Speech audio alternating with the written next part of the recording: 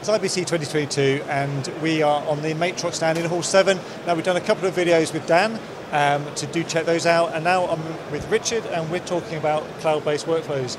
Now people are working in a hybrid SDI IP environment right now. How's the adoption to a cloud-based workflow going and how are Matrox helping them with that? So a lot of people are using cloud for playout.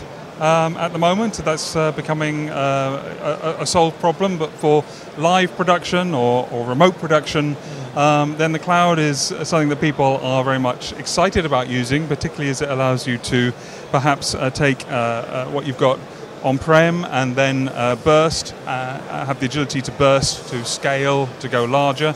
But that's a journey, I think, that we're on at the moment. And so Matrox, well known for its SDKs and its hardware cards that enable people to have OEMs write software, and they enable broadcasters to build on-prem facilities. So what if we gave them a framework in which they could also continue to build those on-prem systems, but in software, and in a way that they would also run on the cloud? So that is why we're creating this asynchronous media framework. It's in technology sneak peek at the show, and so people can come here and see this future product, which is going to enable people to build services that run both on-prem, and then they can transport them over to the cloud without a dependency necessarily. Once they get to the cloud on SDI or 2110, it's a framework in which you can build your broadcast workflows, high quality workflows, and they will run on the cloud. But you don't have to run them on the cloud. You can also run them on-prem. So what separates your new solution from other solutions that might be available on the market? What's your unique selling points for this? Well, I think it's partly because the product, we're focusing on SDK, software development kits, that enable people to build services that's both moving frames around and processing video, and also building UIs and workflows on the top, so they can skin their own thing. And so it's not a software as a service model where you have to come into a platform.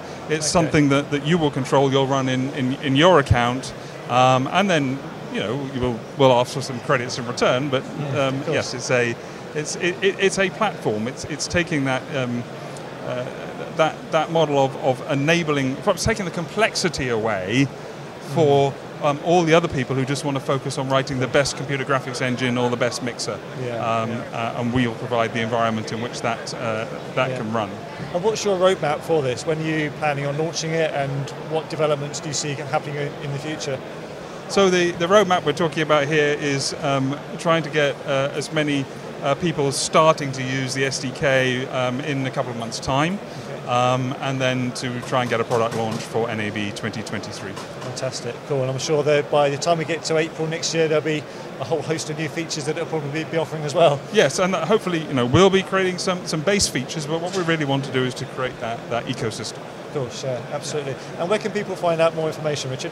Matrox.com/video and Matrox.com on Twitter and LinkedIn as well. Cool. Or if they're at IBC, just come to the stand, yeah. You can tell them all about it. Thank you very much. Fantastic. Richard. Thank you. Check out the website, and of course check out those other videos that we've done on the Matrox stand. And for everything else we're doing at IBC, check out kitplus.com.